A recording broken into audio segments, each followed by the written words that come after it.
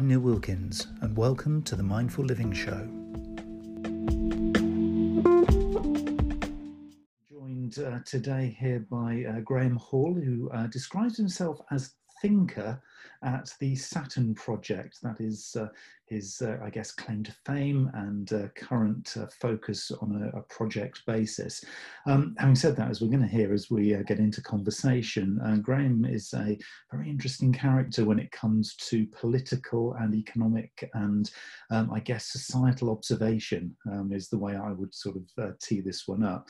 If you are a follower or you are part of Graham's connections and contacts on both LinkedIn, Facebook and other social networks are available, you'll certainly know he is what you might term prolific in his posting of observation and things that are kind of going on right here, right now. So yeah, we're going to keep this, rather than sort of do it as an interview, which a lot of the sort of recent broadcasts that I've done have been a lot more kind of questions and answers. I thought we'd get into a bit more of a conversational style with this one, which I think is probably more in keeping with Graham's approach to the world. So welcome to the session then, Graham. Thanks, Neil. Thanks very much for inviting me. Yeah, so I mean, you're obviously a big observer of obviously everything that's going on right now.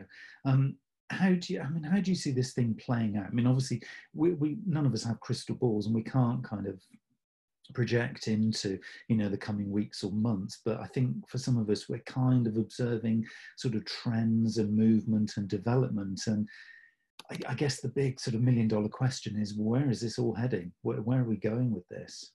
Yeah, I'm not going to contribute to any more false expert advice on what the hell's going on, because I honestly don't believe anybody does. And I think that obviously we need to be able to plan ahead. But I think that the biggest quality we should be looking for in there's two, actually, in my opinion, is there's two qualities. One is to keep an open mind. I think that what's happened was a black swan. It shouldn't have been a black swan. It shouldn't have been this kind of unpredicted event that came from left field and we didn't kind of prepare for. We should have, frankly. But nonetheless, it was a black swan, in the same way that the financial crisis of 2008 was a black swan, which shouldn't have been a black swan. So that's one thing. We should keep our minds open, because we don't know what's happening. And there is a state of being, I think, where we can be just open and aware and observant, and not jump to conclusions, not try and have the answer there and then. This is a highly dynamic situation. We need to be gathering data and information from all sorts of areas. And I think that the first quality that we should be having as a marketing group, for example, is to be aware of so many of the various changing aspects of what's happening right now. These are kind of catalytic times. Things will spin out of this, I think, which should actually. I mean, I don't want to suggest that you benefit from these problems, this crisis, but there are opportunities in here to do things differently, and so that's the first quality I keep coming back to in myself. Don't jump to conclusions. And the second is try and feel comfortable with uncertainty. They're kind of related, the two things. We jump to conclusions because we don't like uncertainty. But there's a fear in there. And I think if you pull back from life, we're very, very focused as people. We get very, very concerned about very specific issues. And actually, I think there's a state in which you can see the bigger picture, know how many things, when you look at the bigger picture, understand that life actually is quite uncertain. You can get run over by a bus tomorrow. all kinds of wonderful things can happen that aren't what you were expecting. And I think that we should just feel comfortable in that area. Feel comfortable in that what we're being dealt right now is a very black and white, stark example of how unpredictable life can be. We live in a very, very habitual world. We live within our own routines. We live quite literally within a very, very small mindset, a paradigm of our own little making. And actually the world and the universe is a mysterious and wonderful place. And we should embrace it for that. We should embrace this adventure. In every adventure, there's jeopardy, and there's not knowing what's going to happen next, and that's part of the journey. So that's the second thing I'm kind of enjoying, to be honest, is the sheer unpredictability of what's going on, and I personally am enjoying that lack of certainty. So it's not difficult for me, but I am aware. My wife, for example, she's very uncomfortable with uncertainty. So you kind of have to, well, I observe my wife and my children, to be honest, trying to deal with this lack of solid things around them. But actually, I think it's an opportunity for us to kind of work that muscle of being comfortable in uncertainty. So those are the two things I would say.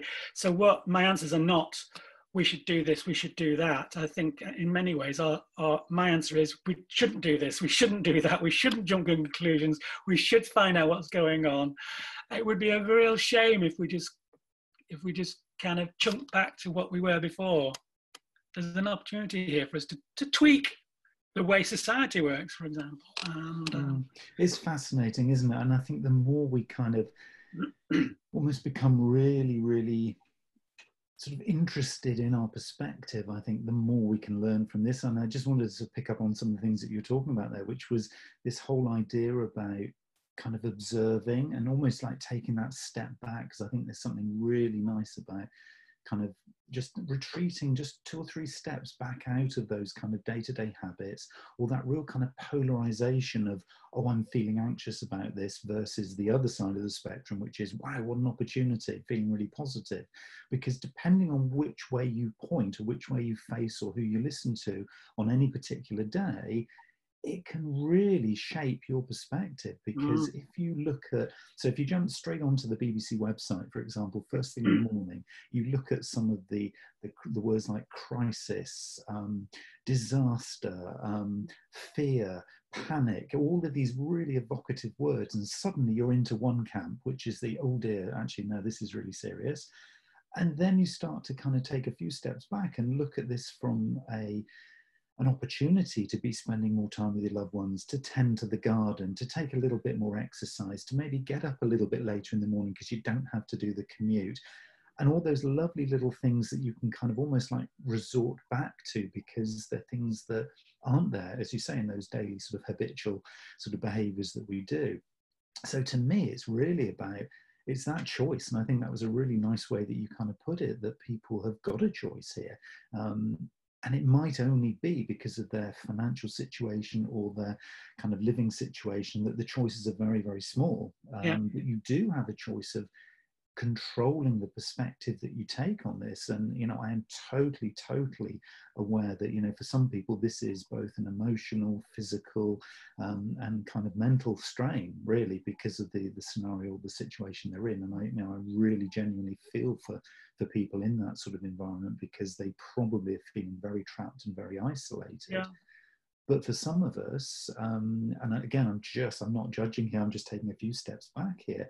For some of us, this is a huge opportunity, because actually the whole kind of isolation thing, the whole kind of distancing socially, if you're an introvert, this is manna from heaven. This is wonderful time.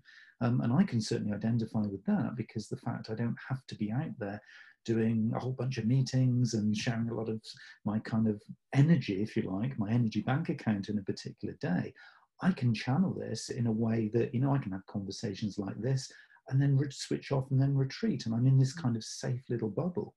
So I think it's really kind of where you begin the day with the perspective of how you're looking at this, kind of almost then shapes up the rest of your day. I think you and I are entrepreneurs. We're not corporate beasts. I don't know a massive amount of your background, but I imagine that your trajectory is similar to mine, whereby I've kind of rejected that desire to be within a very formalized office environment where there's a hierarchy, etc., etc. So I think that people like you and I are kind of somehow more hardwired to living without a paycheck, without a regular paycheck. We're more willing to take each day as it comes and throw the dice a little bit more than a lot of people. But I don't know, what do you think about that? Well, I think it's totally right. And I think you can argue that could be trained, but I think there's something in the DNA that kind of just allows you to identify with it's interesting, because I think if you're in that kind of mindset that I need a job, I need to be paid, I need to have this kind of almost reliable existence that's beyond me, that it serves me and my needs, versus the kind of mindset, I guess, that as you say, that you and I are in, and obviously there are many, many others who do this, which is that, no, I'm happy with that accountability. I'm happy to take a few of those risks, but actually what I'm doing is I'm kind of taking those steps back and I'm looking at that bigger picture and I'm saying, do you know, actually, it's just what it is. It's not a challenge. It's not negative. It's not positive. It's not an opportunity. It's just what it is. And then, as you've kind of described, it's almost then the ability to, and if it is in the DNA, great, I'm so thankful it is. But then it's that ability to kind of float and flow with it. Yeah. And that is about, I guess, being not judgmental about it. And it's much more about just accepting it's what it is, looking at it, maybe analysing it, picking it apart a little bit and saying, is there anything in this for me? If there is, I'm going to jump in. If there isn't, okay, well, I'll leave it for somebody else and I'll move on. Yeah, it's probably about that kind of mindset thing, isn't it? Yeah. I always thought that some people enjoy work, it's not in any way pejorative. I'm not suggesting one way is good or bad, but I've always felt there was something of an allusion to the idea that you had a job and therefore you were secure. Jobs come and go. Corporations come and go. So yes, there's slightly more security when you're in a big corporation, but you might do a bad job one day and get the sack. There's the security that people perceive is never as secure as they think it is my point. I think that kind of feeds back to the point I made earlier on about just living in, we live within these routines, but the routines are perhaps not as robust or as reliable as we like to think they are. We habitually get to put our trust in. So these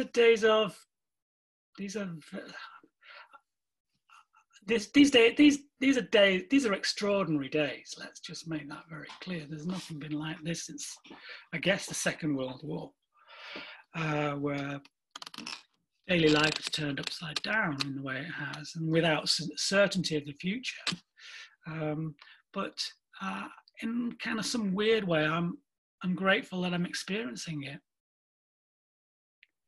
Yeah, and it's a really interesting one. This whole thing about kind of being grateful for something like this, because I guess there would be people watching and listening to this who have been directly affected by somebody they know contracting coronavirus and then potentially even dying from this.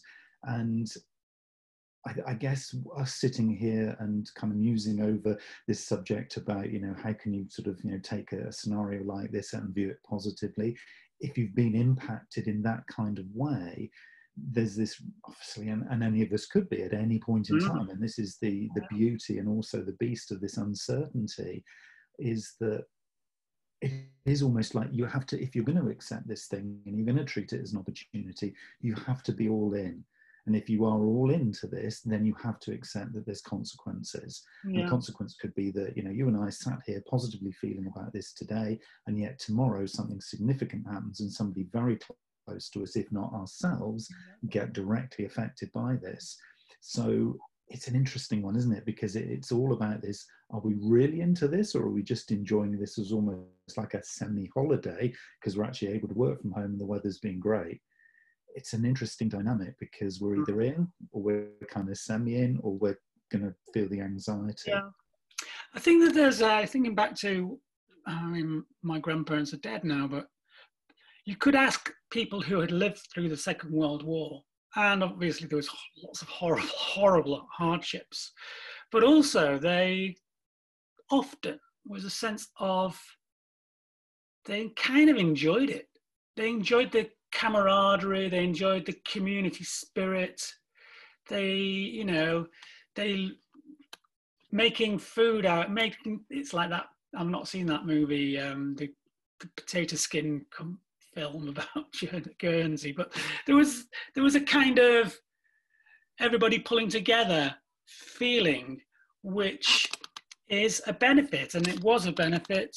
If you do a cost-benefit analysis of the Second World War, it wouldn't be the top thing, but there were good things that came out of it too, and I am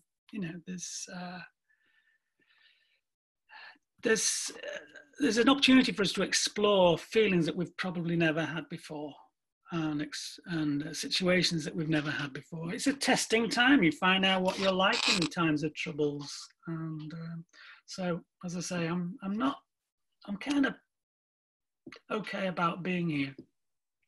And I think as if you have a natural tendency for stoicism, I think it's probably one of those things that, again, probably there is that similarity with, having lived through, say, the Second World War, is that the Stoics would have probably found kind of solace in that determinism, as you say, that camaraderie, that it's going to be okay tomorrow, we are going to get through this, that real kind of Stoic attitude.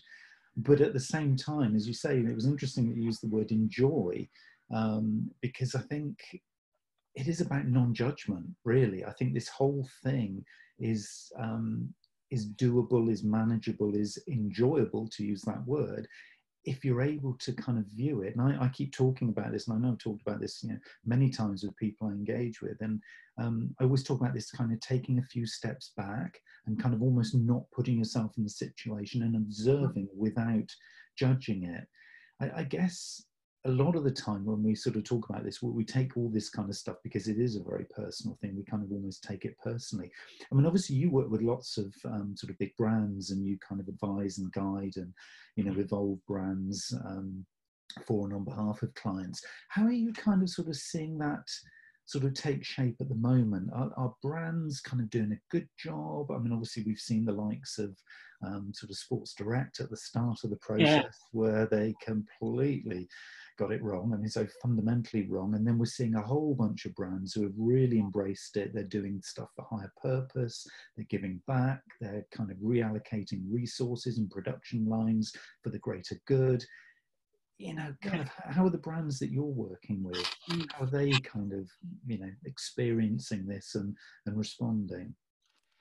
I think I just sort of go back a step. The Saturn project, which is an agency I've set up with a couple of colleagues, is looking at how to create trust between consumers and products and brands and companies. It's our contention that with all of the information that's available these days, you can find out what a brand is up to, and you can find out whether what they say in their advertising is followed through in their behavior. So our contention is, let's stop trying to pretend that we're something we're not. Just be honest with people, understand what people want, and try and deliver what they actually want, not what you've got to sell them. Now, a spin-off of that, it's a spin-off, was at the beginning of this whole lockdown, was to look at how these various brands were behaving, because we believe at Saturn that you should walk the walk. You can't just make shit up, frankly. So I looked at a whole bunch of different brands and put them in a little website, little plug here, fameorshame.com. .info. And in there, I've listed a Hall of Fame and a Hall of Shame and a Hall of Lame, actually. So there's what I'm seeing actually is, as you say at the beginning, there was a lot of faux pas. I mean, I wouldn't say faux pas so much as the mask slipping, and we saw a lot of not particularly ethical brands just behaving as they thought they could and have done in the past. But in these heightened times, you know, we're much more sensitive to that kind of opportunistic, avaricistic approach. So yeah, in the Hall of Shame is things like Mike Ashley and a whole bunch of other brands that thought, Weatherspoons, for example, they could just, you know, cut and run, have no responsibility for their employees, and I just wanted the world to know, to be able to remember what happened. So there's a little archive there of some of those actions. There's also a larger archive now of the Hall of Fame, because there are genuinely a whole bunch of wonderful businesses who have you know, put their business to one side and said, okay, what can we do to help instead? And there's lots and lots of really great brands in there. And then there's this much smaller group that's called the Hall of Lame, who are, it's a grey area where a business may have decided to do something that looks particularly altruistic. But there's a whiff of PR about it. It looks as though potentially they were doing it to get the PR. And that's a much more, I think that's a more difficult judgment call to make. And time will tell whether the intention was genuine or whether there was some sort of ulterior motive. But yeah, there's a little group in the Hall of Lame which outlines that. I actually personally believe, in the grand scheme of things, is that the Hall of Shamers will now be going, oh, flipping it, why did we do that? You know, we completely misread the situation. And actually, a bunch of, I think in there is, let's say, Waitrose, for example, is in both the Hall of Fame and the Hall of Shame, because they did some fairly shameful things to their employees, but then they sort of rallied around and started doing some genuinely positive things, I think. I think that what we're seeing is these businesses are getting the picture. They're going, okay, shit, we better, you know, for not for their own reason, not for their own personal gain, but they're going, we've got capacity here, we can be doing something interesting, we can be doing something helpful. And they are stepping up to the plate. And I actually believe that we're all kind of getting the hang of this more socially conscious behavior, which can only be a wonderfully good thing. I think just going back to the war, after the war, there was an Attlee government. This isn't a socialist. This isn't a political point. It sounds like it is, but hopefully it's not. After the war, after Churchill had done wonderful things leading us through the war, straight after the war, he was voted out by this reforming socialist Attlee government. And I think that what had happened was that during the war, we realized actually we've got to all pull together to get through this. And by the time and when the war finished, people said, yeah, that kind of worked, didn't it? Let's keep going. And I think that we're going through that same process right now. It's actually quite heartening, I think, to see. And you know, absolutely, to just go back to that fame shame thing, you can redeem yourself. We all have feet of clay. I am no saint. I've done shitloads of stupid things in my life and probably continue to do and will continue to do. But we can only be taken on, you know, who we are right now. And so, yeah, we can keep growing, keep trying to keep evolving, I think, maybe. I love the thing about I'm no saint. And that's really, there's a lovely honesty in there. And I would say, my God. Yeah, that's, see, I think if there's one thing I hopefully have taught my kids, this sounds very kind of preachy. It's the term, your hypocrisy. It's not that I'm political. It's just I kind of have a thing about hypocrisy. And I'm a hypocrite myself. I do loads of things that I shouldn't do. And I tell my kids to do one thing and then do the other thing. But it's being aware of it and trying to kind of work it out of your life. That's an ongoing project of mine, is to try and just to call people out. They can do something about it afterwards, but and it's not even moralistic. If you're an evil person, you do evil things, then you're not being a hypocrite. In a way, you're being true to yourself. I'm not suggesting you have to do what I say you do. It's about being consistent, and that's what truth is all about. It's about being consistent with your words, and your deeds are consistent. It's an amoral observation from my point of view. If you want to be truly evil, fine, but as long as you tell people what you're about, there may be a niche market for it. That was a different way. I wasn't expecting this conversation was going to go quite down that route. But I'm sorry, I do go off on one like that. But honestly, I would have expected nothing less from you then. But I think the point there is the word truth, isn't it? And I think it's really interesting that the fame and shame, and I love the lame as well, it's great. But the fame and shame kind of examples that you give, I think are really interesting, because what it's doing is it's almost kind of identifying the sort of the starting point for, if you're a business person, or if you're on a board of directors, if you're a large organization, or if you're just making decisions either as an organization or even as a family, it's kind of moving away from, this is always how we've done it, these are the old decision making paradigms, this is our behaviors, this is who we are, and actually saying, the world has fundamentally changed over the last month or so. Hold on, we can change too. Actually, if we just want to press the pause button on everything that we've ever done in the way that we've done it, my God, for the next 2 months, we could do this.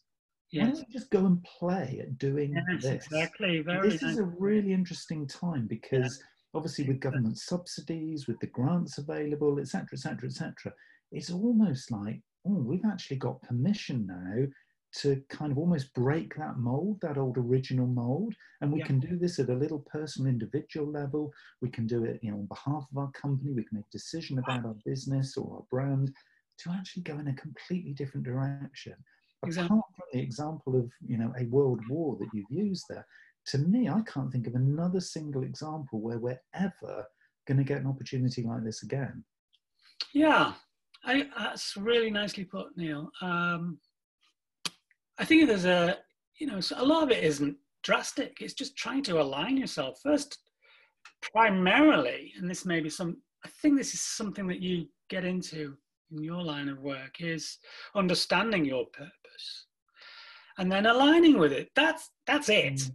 The opportunity when we don't have the day-to-day pressures, perhaps, is to do some of that work right now. Get yourself aligned, get yourself geared up. Maybe winkle out some of those awful practices that you may be involved with, but mostly I imagine it's kind of just tweaking and refining and better integrating, even if it's just in a conceptual way, what you're about, because that will then guide you in your actions.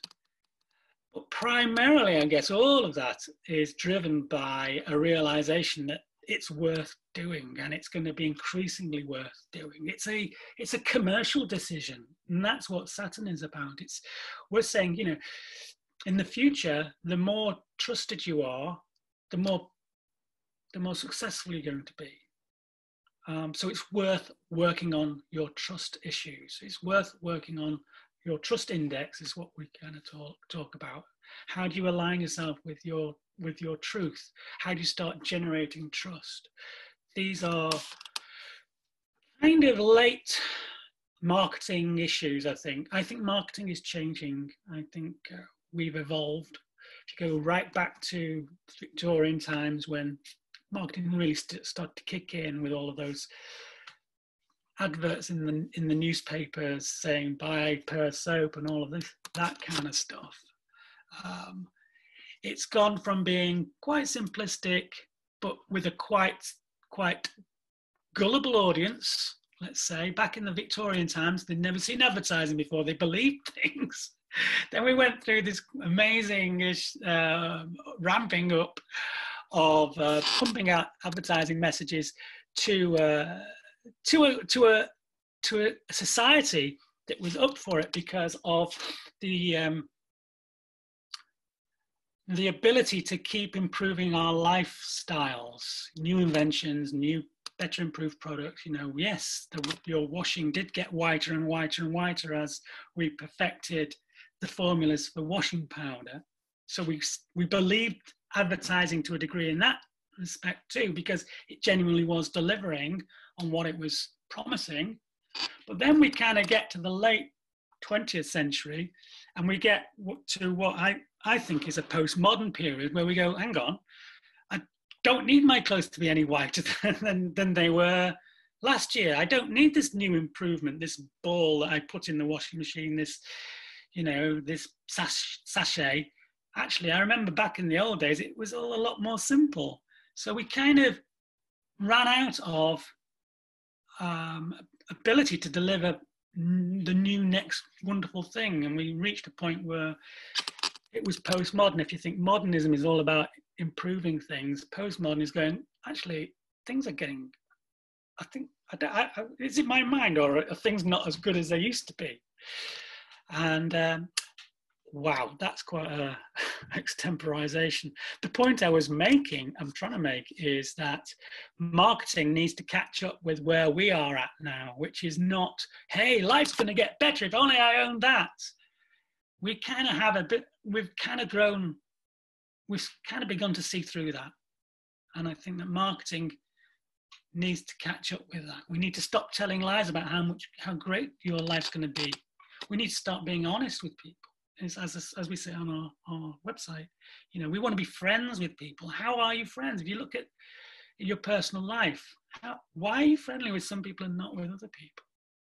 That's the relationship that will apply more and more with which brands are you going to choose, I think.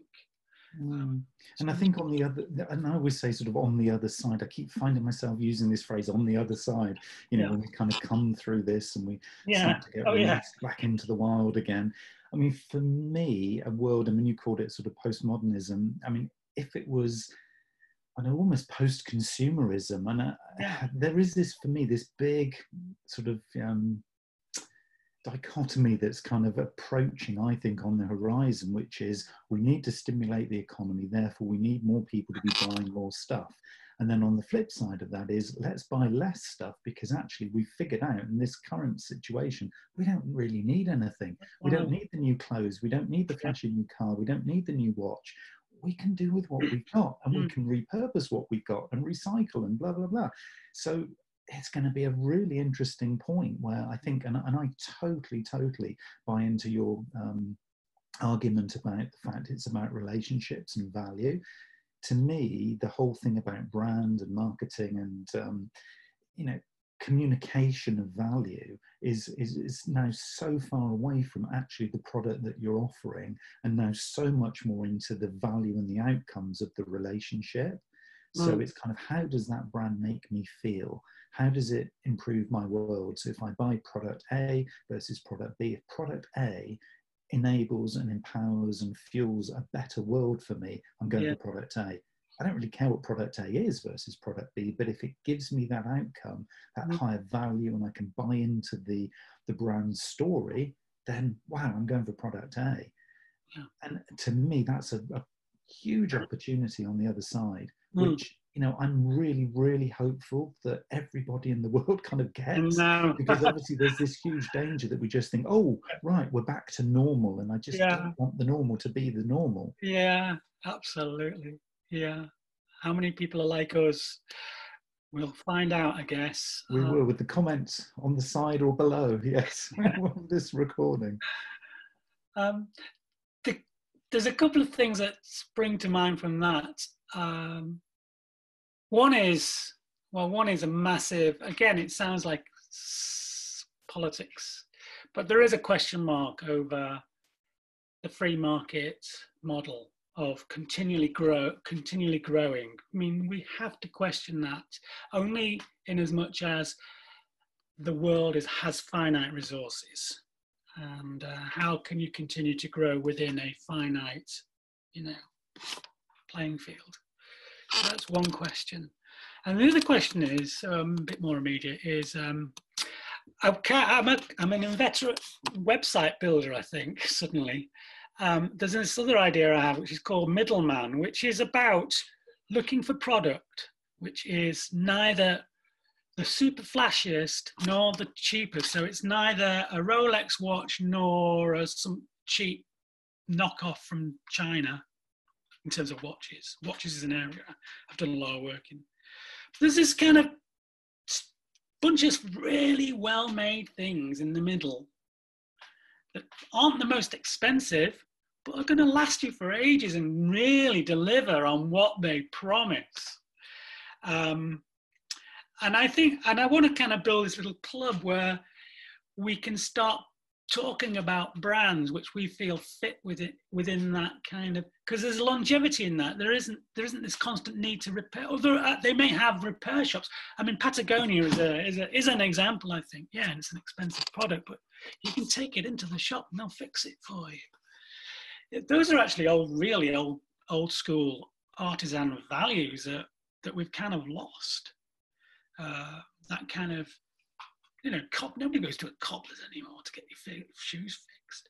But perhaps we ought to. Perhaps we ought to be buying brands that have those components to them that fits within a finite, economic system, perhaps. Yeah, so a couple of thoughts there. And I really love that idea of kind of self-reflection as an individual, but also then the example that you've given as a business. You can self-reflect, you can look at this and almost get those flip charts out, get the pens out, start to draw, start to use your sticky notes to kind of just open up the opportunities and the potential here, because this isn't something that this month you have to sell X amount of product because your business plan said at the start of the year that in April or May, whatever, you're going to hit these targets. All of that's gone out the window for now. You're either in survival mode or you're in opportunistic mode. And if you're in that opportunistic mode, and you could be in survival mode and decide, actually, I'm not going to stay there, I'm just going to take the opportunistic moment and just spend the next week to just open up and look at all those innovative ideas. And it's a lovely example, that kind of middleman sort of thing, where it's just, you might come up with something you think, actually, what we're going to do, we're not going to sell new product for the next few months. We're going to revisit all our existing customers and see what we can do for and with them, with the product they've already got. What an interesting little exploration that would be. So I think what we're kind of summing up, I think, here is the opportunity of self-reflection and just really being open and honest and authentic. And you've used the word truth quite a number of times in this conversation, just being truthful and just looking inside and saying, what is this moment about? What can I bring out of the opportunity that this could be a once in a generation, once in a lifetime moment? If you don't take this opportunity, you could look back on the old normal and say, oh, I missed the chance, I missed the boat, and now it's gone. So I don't want people to do that. I want people to just embrace this moment. So it's exciting, really exciting. Cool. So Saturn Project, if people want to find out a little bit more about both Graham Hall, the thinker, and the Saturn Project sort of more generally, how can they get hold of you? Well, there's a website, the terrible name, the-saturn-project.com. You can find me through LinkedIn. And by the way, it says thinker there because I'm the planner and my colleagues are a creative and a account manager, for want of a better word. And we are we're just a part of we're the hub of a network that can pull in different skill sets, such as yours, to define, what brands are about, and then how do you express that through the world, in the world. So that's that. And currently trying to write a book about it called Winning Trust, and quite enjoying, as I say, enjoying the time not to be on the hamster wheel quite so much, and getting some of this stuff done, because when you're working, it's really hard to actually do the reflecting, and that's where we're all at now, I think. It's been really fascinating, as ever, talking to you, Graham. So really appreciate your time today. And I just imagine that there might be a couple of topics that are going to resonate with anyone listening and watching this, that are going to rise to the surface, and we may well be able to do a little deep dive exercise on those in future episodes. So thank you again for your time today. And I'd just like to say thanks to you, because when I first came to Somerset, you were really kind and gave me a morning of your time just to orientate me, and it was a very, very nice gesture. Oh, you're very welcome. We'll keep sharing and identifying the opportunities into the future, I've no doubt. All right. Cheers then. Thank you. Have a good day.